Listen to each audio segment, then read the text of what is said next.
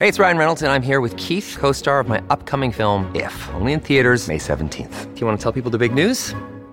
All right, I'll do it. Sign up now and you'll get unlimited for $15 a month and 6 months of Paramount Plus Essential Plan on us. MintMobile.com/switch. Upfront payment of $45 equivalent to $15 per month. Unlimited over 40 gigabytes per month. Face lower speeds. Videos at 480p. Active Mint customers by 531.24 get 6 months of Paramount Plus Essential Plan. Auto renews after 6 months. Offer ends May 31st, 2024. Separate Paramount Plus registration required. Terms and conditions apply if rated PG.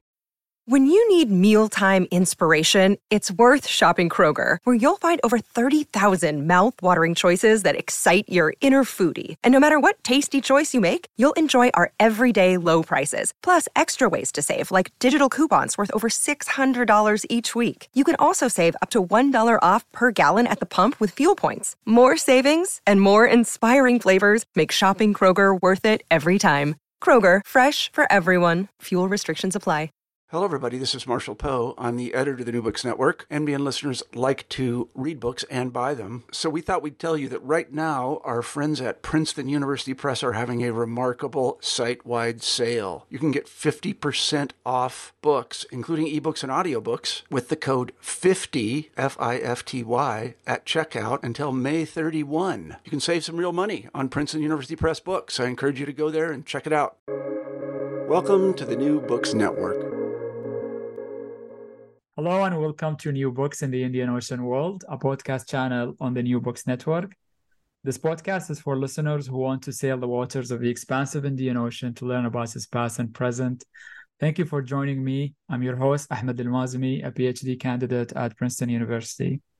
And with us today is Professor Divya Cherian, the author of Merchants of Virtue, Hindus, Muslims, and Untouchables in 18th Century South Asia, published by University of California Press in 2023, and it's open access. And recently also published in India by Nabayana. The book is winner of the American Institute of Indian Studies 2022 Joseph Elder Prize in the Indian Social Sciences. Professor Divya Cherian is an assistant professor in the Department of History at Princeton University. She's a historian of early modern and colonial South Asia with interests in social, cultural, and religious history, gender and sexuality, ethics and law, and the local and the everyday. Her research focuses on Western India, chiefly on the region that is today Rajasthan. Today, unlike the usual podcasts that I have, which are about books, we will be diving into the captivating world of the owl and the occult, popular politics and social liminality in early modern South Asia, published by the journal Comparative Studies in Society and History in 2023. Historians of Islamic occult sciences and post-Mongol Persianite kinship in the Ottoman, Safavid, and Mughal empires have recently made clear just how central this body of knowledge was to the exercise of imperial power. Alongside scholarship on Tantra has pointed to its diffuse persistence in the early modern period. But what dynamics beyond courts and elite initiates did these investments in occult science and Tantra unleash? Through a focus on the 17th century Mughal court and the Rajput polity of Marwar in the 18th century, this article weaves together the history of animals with that of harmful magic by non-courtly actors. It demonstrates the blended histories of Tantra, Islamicate occult sciences, and folk magic to argue that attributions of liminality encoded people, animal, and things with occult potential. For some, like the owl, this liminality could invite violence and death. And for others, like expert male practitioners, it could generate authority. By the 18th century, the deployment of practical magic towards harmful or disruptive ends was a political tool wielded not only by kings and elite adepts for state or lineage formation, but also by non-courtly subjects and quote-unquote low caste specialists in local social life. States and sovereigns responded to the popular use of harmful magic harshly, aiming to cut off non-courtly access to this resource. If the early modern age was one of new ideologies of universal empires, the deployment of occult power outside the court was inconsistent with the ambitions of the kings of this time. Welcome, Divya, to New Books in the Indian Ocean World, and thanks so much for taking the time to talk about your article. Thank you for having me, Emma. This is a great honor. The pleasure is mine. I really enjoy taking your seminar on early modern India, and in that seminar, I developed a paper which ended up being my dissertation project on the occult sciences and the Western Indian Ocean. So I'm really excited for the publication of this article, and really wanted to share it with a wider audience, because I think it can open up new conversations that bring in Islamic occult sciences, but also Indic Tantra traditions, which is not something that have been the focus of historians. So this is really interesting and groundbreaking research that I congratulate you on publishing. First, we would like to learn about the authors. I know you've given an interview about your book to New Books Network, but if you can say about how you came to be interested in the region of Rajasthan, being somebody from somewhere else in South Asia. What was it like for you to be on the verge of discovering a new culture, new language, and new traditions and archives in that region? Right. Thanks, Emma. Then, yes, I do remember very fondly that seminar. I remember your paper. I was actually super excited about it. I had a feeling I was heading in this direction in my research. So, reading about this world of kind of an interface between nature, agriculture, and the occult, as you did in that paper, and, as you're now doing for your dissertation, it was a really exciting thing for me to read as well. So I'm very keen to see how your work grows. In terms of my how it was, getting to be familiar with a new region, absolutely. So my mother is from the very north of India. She grew up in Kashmir. She's Kashmiri, and my father is from Kerala, the deep south, who grew up in Bombay, speaking Marathi and Malayalam. And I grew up in Delhi, speaking Hindi actually for the first 8 or 9 years of my life, and surrounded by a lot of Kashmiri speakers. So I think when I never would have imagined that I would go to Rajasthan. Rajasthan was an interesting place to me as kind of a tourist site, as one of those few places, at least in North India, where a lot of the built fabric of the cities is preserved from, pre-colonial times in the old cities, which Delhi, unfortunately, did not have the good luck of having. That is, a lot of the pre-colonial Delhi was flattened by the British in the aftermath of 1857. But, that's how Rajasthan was just that for me. It was really the kinds of archives, perhaps not coincidentally, just like the architectural heritage was preserved and remained much more intact due to the particular trajectory of what became the princely states in colonial India. Perhaps for similar reasons, a lot of the archives are also quite well preserved. And it was really the archival availability that drew me to Rajasthan. And after that, it was kind of, I would say, a love-hate relationship, in that when I was a student, I had been keen on, I was an avid hiker, actually. So I thought when I do research, I would combine my love of the mountains with historical work. But, those kinds of archives were simply, to my knowledge, not available. And my questions became about the history of caste and, the interface with state power. I was not aware of those kinds of archives in the mountains. So then my next choice was the beach. So I thought maybe I'll go to Goa, but again, that didn't pan out. So I was not thrilled to be in this desert town. And Bikaner is really on the arid side of Rajasthan. Bikaner is the headquarters of the Rajasthan State Archives. But I think just living there, and I really it wasn't just an instrumental relationship with the region or with the archive where I was kind of, had cordoned off like that portion of my existence to like go into the archive and come out mechanically. I think I really enjoyed immersing in the culture of the region, getting to know people of different generations and different social locations, getting to know the cuisine. I lived with students, women students in a women's dorm.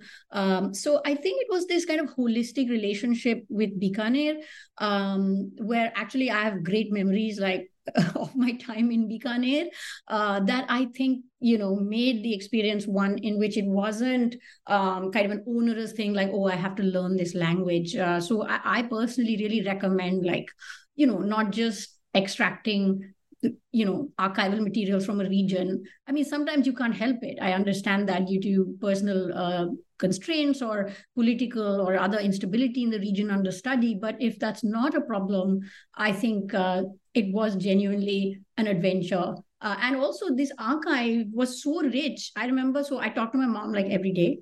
So I would call her every day and I would be like, this is what I found today, and this is what I found today. So it was so rewarding that it just kind of seamlessly happened that I learned this completely new language and script for my research. Thank you for sharing that. I can definitely relate, because sometimes people assume that if you are from the region or the nation state, then you would be familiar with the rest of the country, which is not the case, especially in India. It's a vast territory with hundreds and hundreds of languages and cultures. So even for South Asianists, to be an expert on certain region, it really speaks about long training and learning and immersing in the culture and the archives of that region. So thank you for sharing that. As the author of Merchants of Virtue, what drew you to explore the early modern specifically? What aspects of this period intrigued you the most? And how did your research for the book intersect with your research and interest in the occult sciences? I think, and I've said this elsewhere, I think first and foremost, it was growing up in Delhi, where a lot of, and here again, maybe I'm referring to that kind of built fabric from pre-colonial times. So a lot of that survives in Delhi, and I grew up in a part of Delhi where there actually were a lot of like, not even well-preserved ruins. They were just kind of neglected, marked off ruins. And of course, there were other more well-preserved ones like the Qutub Minar that were not far. So I think growing up in Delhi, I was always attuned to India's pre-modern past. And then as I came to read about it in the classroom, it only opened up my interest more. Then I think probably it was maybe, I grew up in India with intensifying Hindu-Muslim conflict, the rise of the Hindu right to unprecedented power. I think then again, like this time in India's past when Muslims ruled India, and when, that same period was being demonized and kind of was being mobilized as one of the grounds on which the sort of the harms of the Hindu right were being justified. I think that also perhaps, made me more curious about, well, what is this period that these people are representing as they are, to the broader public. I think that perhaps also fueled my interest. And the third was that everybody seemed to gravitate towards modern South Asia. Those among my friends and classmates who chose to do history at an advanced level and had to choose which period they would specialize in, most of them were drawn to modern South Asia. So maybe there was a slight like rebel in me where I was like, I don't want to do this time period. And some of that also went back to the curriculum at the undergraduate level, which was really very, very, at that time in Delhi University, about like the rise of the national movement. It was kind of like the history of the nation, and there was a lot of economic history, questions of social history. Even though there was, of course, a wealth of research that existed, the curriculum did not highlight those. So I was like, oh, this period is just not that interesting to me.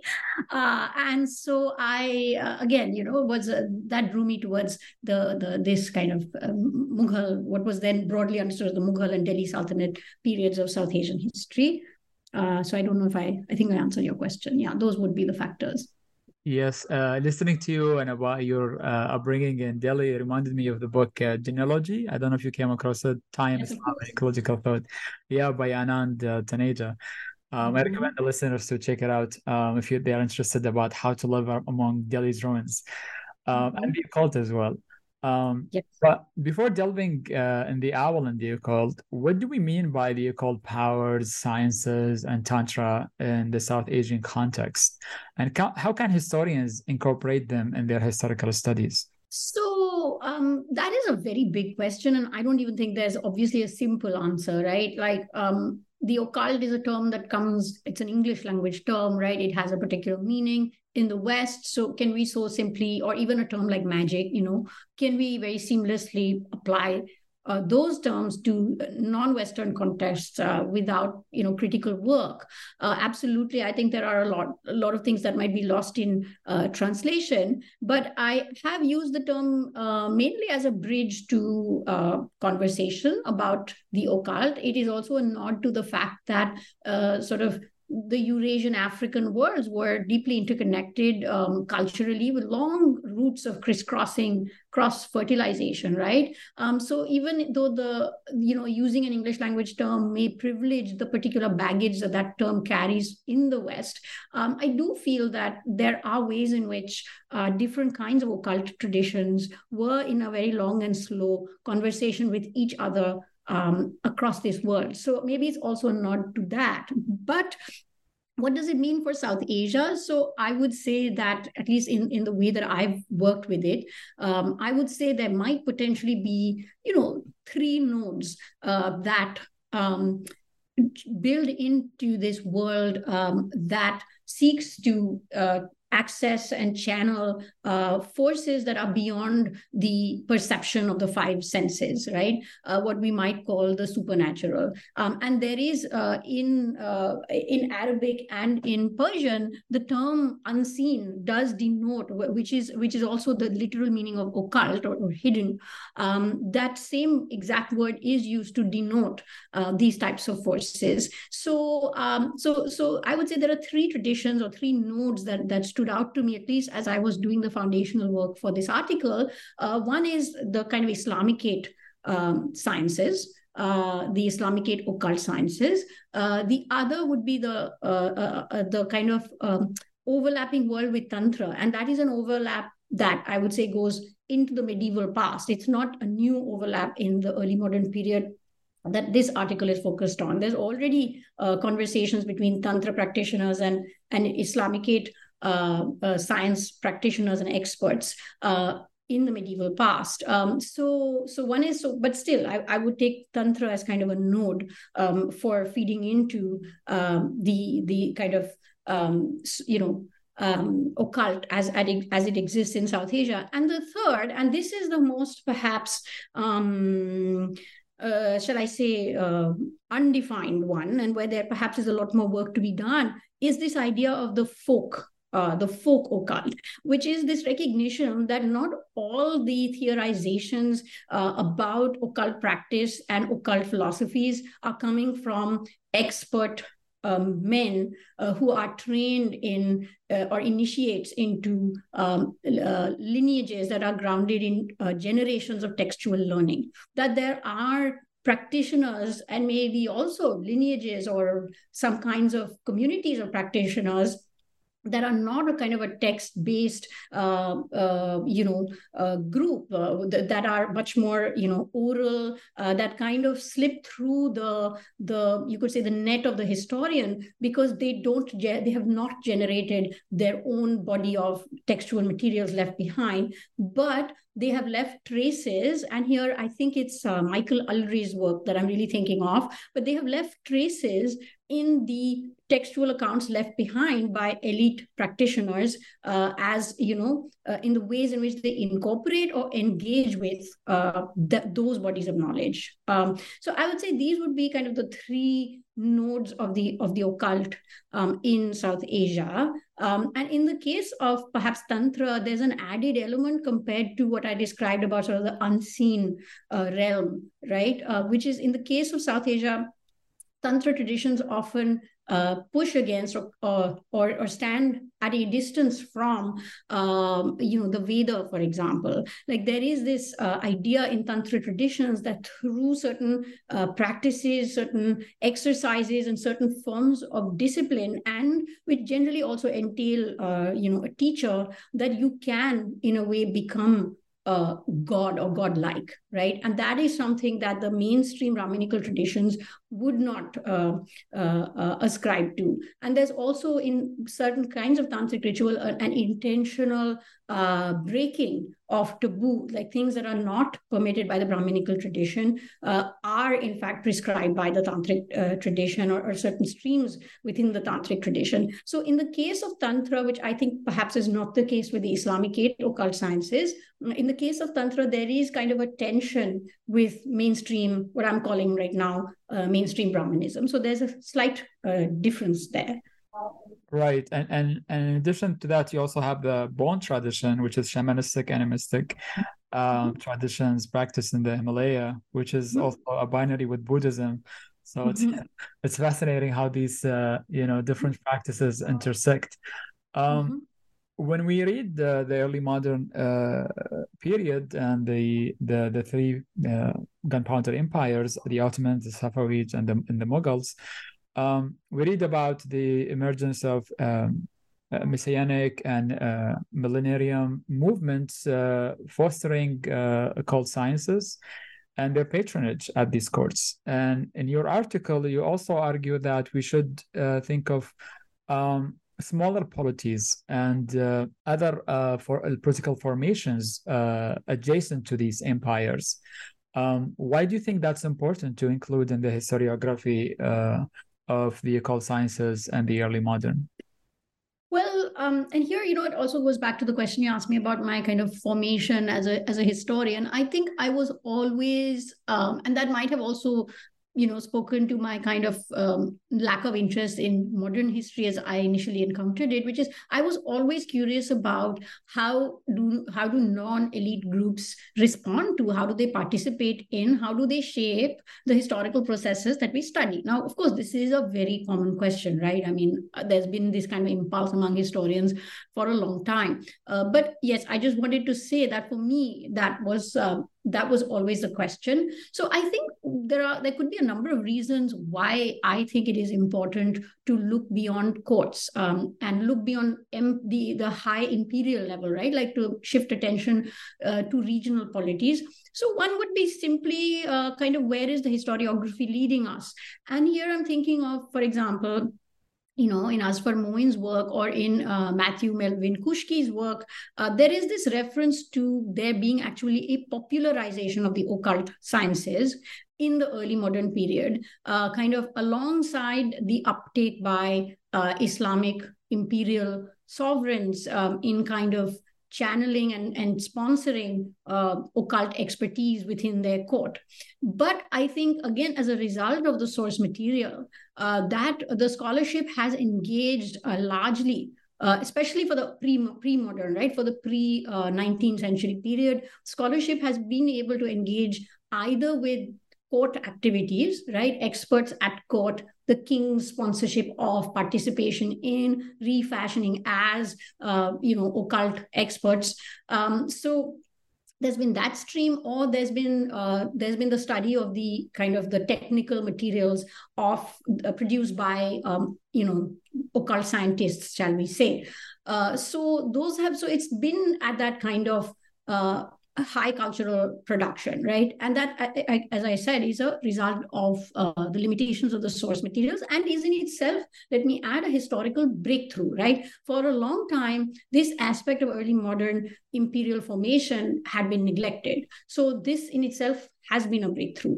However, as I said, one observation made by both these scholars, at least, if not others, is that there was simultaneously a popularization of the occult sciences. So how do we get at this, at that popular realm, became an important question to me. And also, I think it is just as it has been neglected, or it had been neglected at the high imperial level.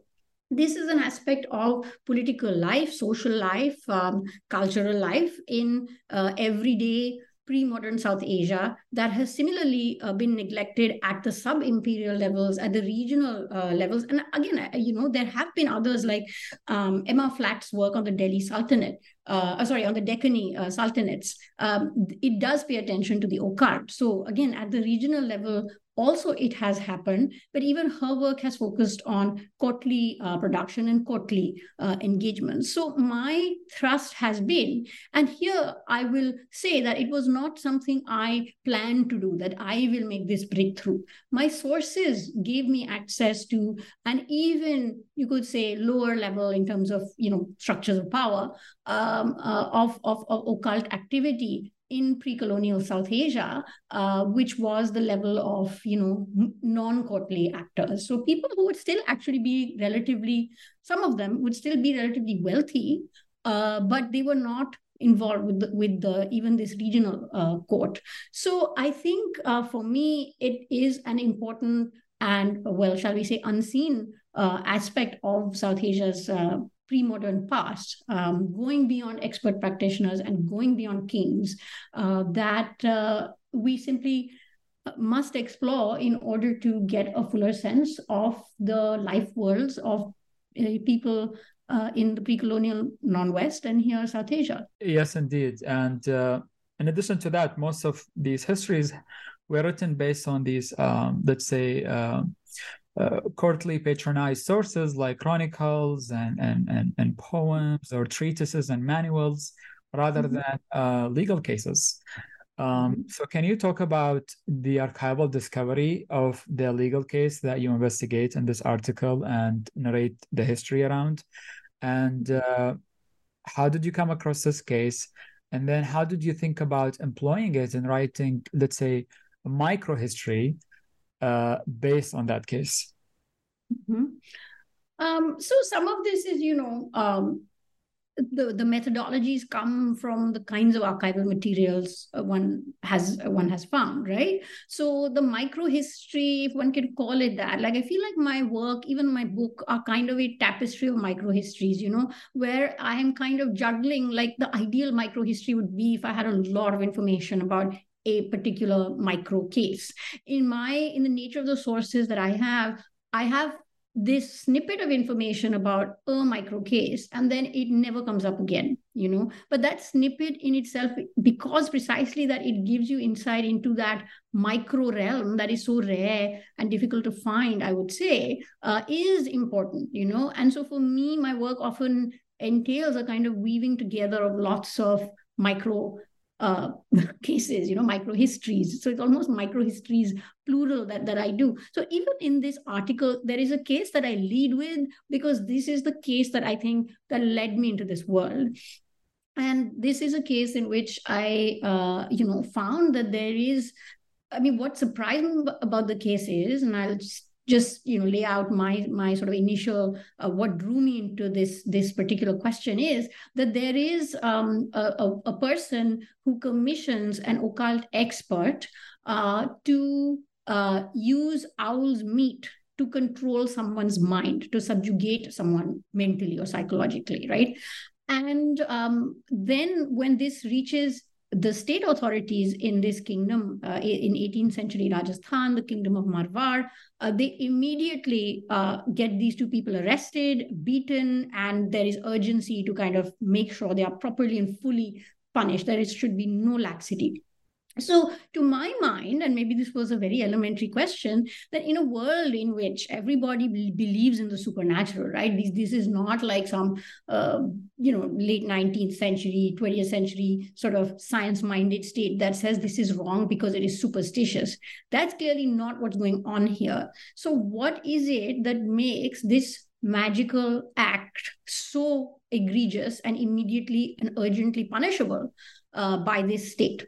So this was really what stood out to me. And as to how I came upon it, it was in the course of research for my first book, where my sources are not organized by theme or topic. So these were long, running registers in which I had to go case by case. And that was also the nature of the very broad question that my first project asked, which is, what is the history of caste in pre-colonial South Asia was my sort of very broad question. So I literally was like, I have to look at every caste in every case. I'm including economy, politics, religion, everything in my frame, right? So I went case by case by case, and I would occasionally find things that I did not see a direct correlation with my work at that time.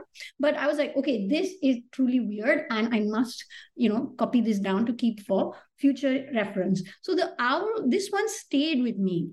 I'm like, is it the use of the owl that is a problem? What is going on here? And this was also, let me add, for anybody who might be familiar with my research in my first book, at first I thought it could be because there is an owl that has been killed. And this kingdom was in these same decades enforcing a ban on violence towards animals, which obviously also then included meat eating.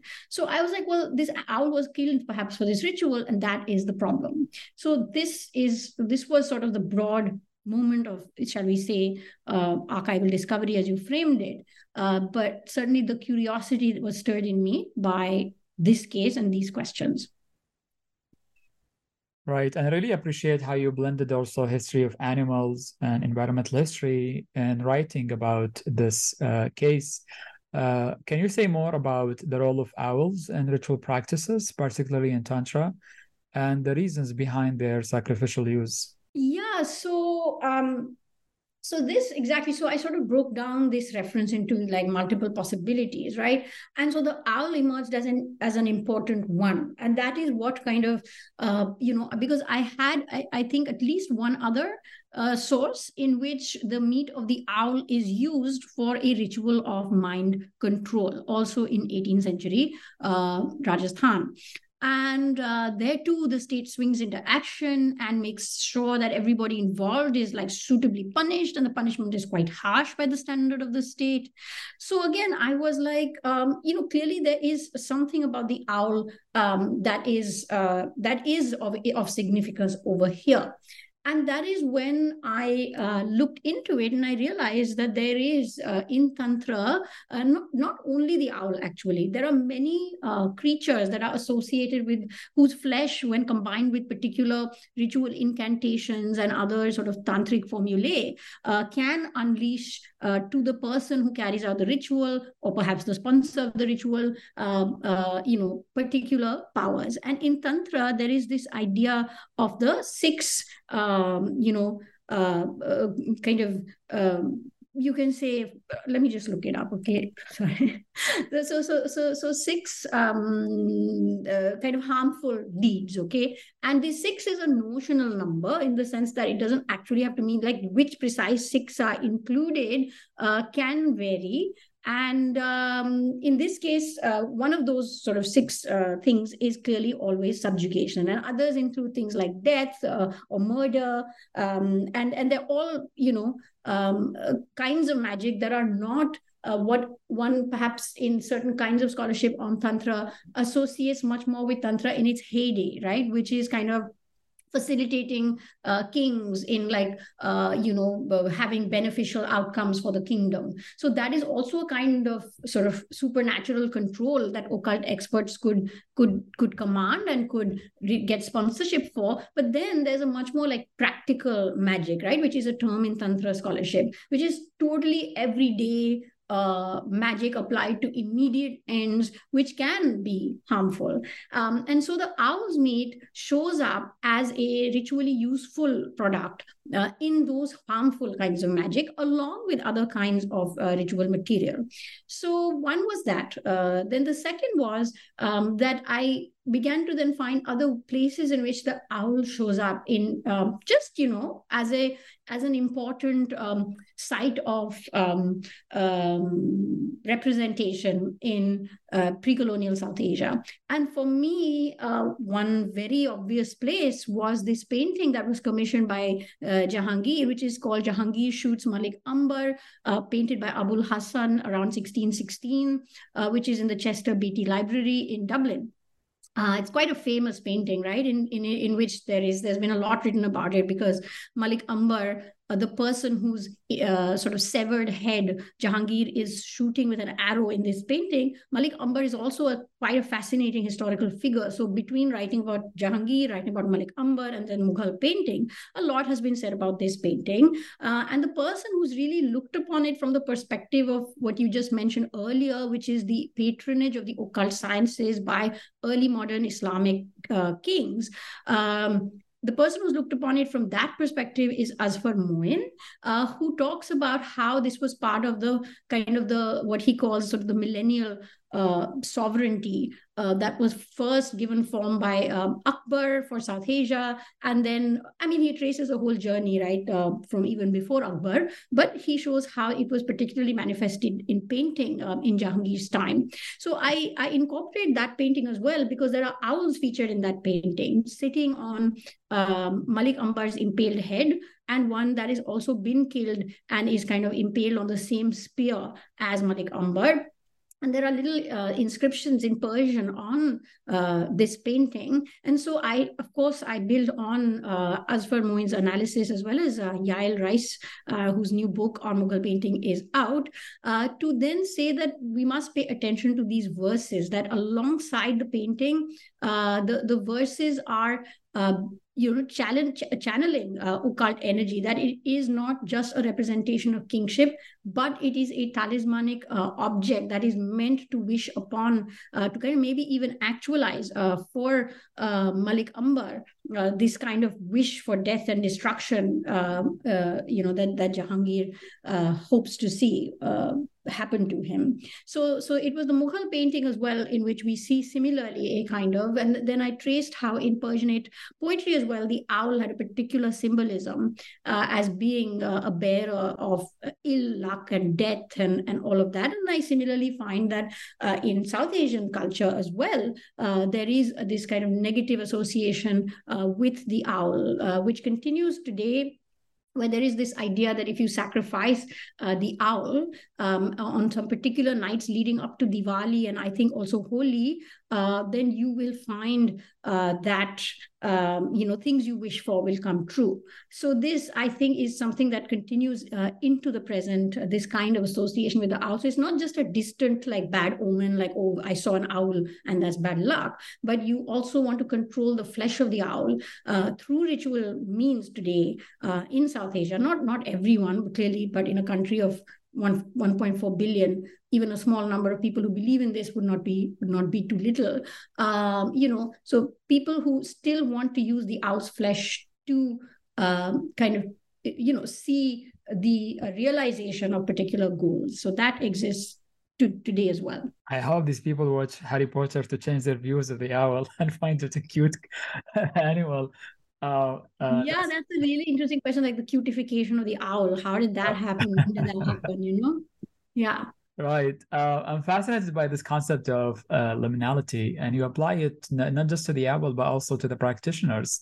How do you deploy this concept, and how is it useful to understand the status of these different actors? So, yeah, I think when I began to think through what is going on here, because in the article then I trace that beginning with the owl, what I did was to bring together all the different references I had to this state. Punishing people for performing magic, or people approaching the state due to disputes that arose involving the use of magic, right? And I'm happy to explain what terms I use for what I'm calling magic.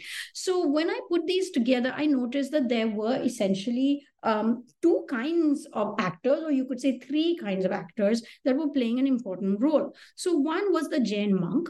One was the Muslim weaver. It's a particular caste of weavers that in North India are known as Julahats, but in this region, it's a slight variation, is Julava. So Muslim weavers, Jain monks or yatis, and the owl. So these three types of actors seem to play an important role. And when I thought more and more about it, actually thinking out of the owl, what is it about the owl that perhaps caused humans to impart to it this special, like what I call occult fecundity, kind of a sort of kind of a thriving, vessel for occult power that can then be channeled. And really what stands out about the owl is the fact that it lives on the edge, right, between the seen and the unseen, right? The unseen being the occult. It lives on the edge. Why the edge? Because humans generally would spot it, being a nocturnal creature, at a time between night and day, whether it is dawn or dusk. And in fact, even in Jahangir's memoir, which there's a particular day on the eve of a campaign upon the Deccan, he spots this owl at dusk. And there are other references as well. Similarly, owls are sometimes associated with ruins, places that used to be inhabited but are today, or at the time of whenever the source was composed, desolate.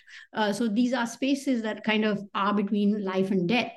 The owl is also perhaps liminally somewhere perceived as between human and non-human because of the nature, like the flat nature of its face, which resembles much more the face of a human, and also the kind of weird way in which it can turn its head to like sort of this unprecedented degree. So, and perhaps this is relevant for South Asia, but it also is a predatory bird, right? It eats flesh. So I think all of these qualities about the owl placed it in this kind of border space, right? What is the liminal? Neither here nor there. And so once I started thinking about the owl in that way, I came to realize that what perhaps also defines the weavers and the Jain monks, who are similarly associated with occult expertise, is a kind of liminality, with the monks being actually these Jain, particular kinds of Jain monks under discussion were actually on the border between fully initiated monks and lay people. They were also constantly circulating, moving around. So they were kind of outsiders to the community. And similarly, the Muslim weavers as well were on the margins of caste society. So they were not entirely, in some ways, untouchable, like they were not the lowest of the low, but they were low caste, right? They were kind of lowly. But their occult expertise made them desirable among high caste practitioners, which are the kinds of cases I have where mercantile actors hire Muslim weavers to carry out particular kinds of magic for them.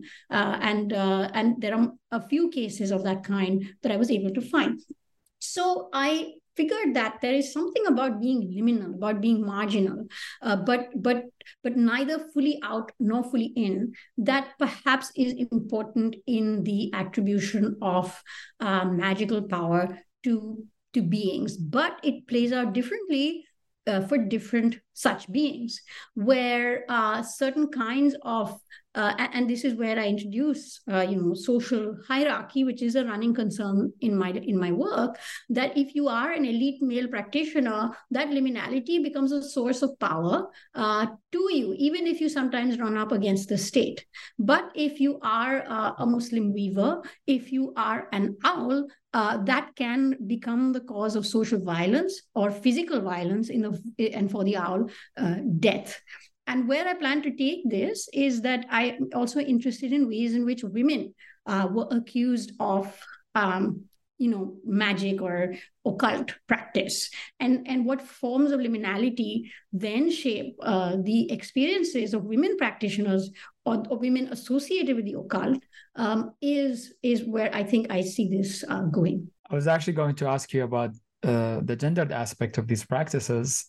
And I'm glad that you're following up on that. But since you're a historian, also an expert on the history of caste, how does it feature in terms of who's entitled to wield the occult powers, and why the courtly, let's say, subjects were really keen on preserving and monopolizing that? Yeah, so I mean, there I think so that brings us to this question of, well, why is this state punishing these practitioners, right? And that is where I felt that I couldn't see caste in a simple way right now playing a role, because the state was actually just as concerned with the Jain practitioners who were elite caste men, as it was with, in some ways, actually, the state was more concerned with the elite caste gens than it was with the Muslim weavers. And it was not quite as, it would punish that magic, but not quite as urgently, not quite as harshly as it did the Jain experts' magic, right? And so I think that for me, the dynamic there, it's really about worldly power, where in a world in which everybody believes in the efficacy of supernatural powers, this was a site of contention where perhaps the state took much more seriously the kinds of expertise the Jain practitioners had. And that is where I also trace out the differences between the kinds of magic the Muslim weavers are involved in and the kinds of magic the Jain experts are involved in, where the Muslim weavers seem to be involved much more with health related matters, where if somebody has fallen ill or you want someone to fall ill because you want bad things to happen to them, you hire the Muslim weaver. But if you want something like mind control, which is where I found, or other, the more tantric, like 6 acts kind of things that I talked about, and the 6 acts are, I would say some examples are utsadan, which is destruction, causing enmity, vidveshan, expulsion or uchchatan, stambhan, causing paralysis, mahahanikaran, causing great ruin, and maran, or killing. Now, these are the kinds of 6 acts. If you want that kind of work done, you hire a Jain expert, right? So it seems that this body of knowledge was more concern to the state. And that is where I simply think the state wanted control over who got to, it wanted to be the force in society that could command and control these types of experts, is what I said. The other possibility, which I also explore and is perhaps related, is the rise of Krishna devotion, Vaishnav bhakti in this time period, which historically was kind of arose in contention with Tantra, right? His bhakti situated itself as being against or kind of counter or anti-tantra, a different path in which you would be kind of a servant to God. You would bow before God. You would not dare to do exercises that channel the powers of God into you. You might be able to do miraculous deeds, but that's because God blessed you, right? Because you were such a good devotee. So in that path, at both the discursive level as well as in terms of competition for patronage, there was a kind of rivalry with Tantra. So it is very possible, perhaps, that is also playing a role in the kind of sort of the more urgent attacks against Jain Tantra, where the state and the Vaishnav Jain merchants that man it are trying to weed out those forms of being Jain that perhaps are not as desirable as they used to be before the kind of ascent and dominance of the Vaishnav way of being. So those are kind of the 2 things I pull out as to why the state is stamping down magic, or at least magic by some people and not others. Right. So magic becomes politicized and become one of the tools that not just the empires wield, but also the smaller, polities in South Asia are also invested in. That's very fascinating. Exactly. And it's this kind of magic, like the harmful magic that is coming from Tantra, that rather than the things about making your neighbor sick, that seem to be more concerned to the state. Right. This is very useful. I'm actually writing about hyenas, and I was wondering if you have seen hyenas in these cases as well. No, but it would be, well, I don't think they have hyenas in South Asia, but it could be some other similar sort of creature, a scavenger creature that maybe there could be. Right. And they're also the practice of using hyenas is also gendered, and there are a lot of connections to be made with the owl. So this is very useful in my case, and I hope others will pick up this article and really enjoy the narrative flow and the clear writing, which is very useful to think about many questions related not only to what we have discussed in this podcast, but others I wouldn't like to spoil and leave them as discoveries for the listeners to go and experience themselves. Who do you hope will read this article, and what sort of conversations would you like it to start? So really it just began as like a passion project. Like one of those things you write because you've been these references. So I was not very intentional as to which particular audience I would aim for, but I would perhaps some audiences that do come to mind I've tried to build some bridges with the literature on early modern Europe and the actually very similar regulation of non-courtly magic in Europe as well in this same time period. I hope for historians thinking comparatively in the same time period, it would be of interest. Hence, the home for this article in comparative studies in society and history, I hope, helps me reach that kind of audience. And then much more centrally, I was hoping, as I have done in the framing of the article, that historians of Persianate empires in the early modern period and kind of in the wake of the collapse of the larger empires or new kinds of developments in the 18th century in particular, before the European colonial conquest of large parts of Asia really took off. I hope that it would be of interest to them. Obviously, outside of South Asia, this might look very different.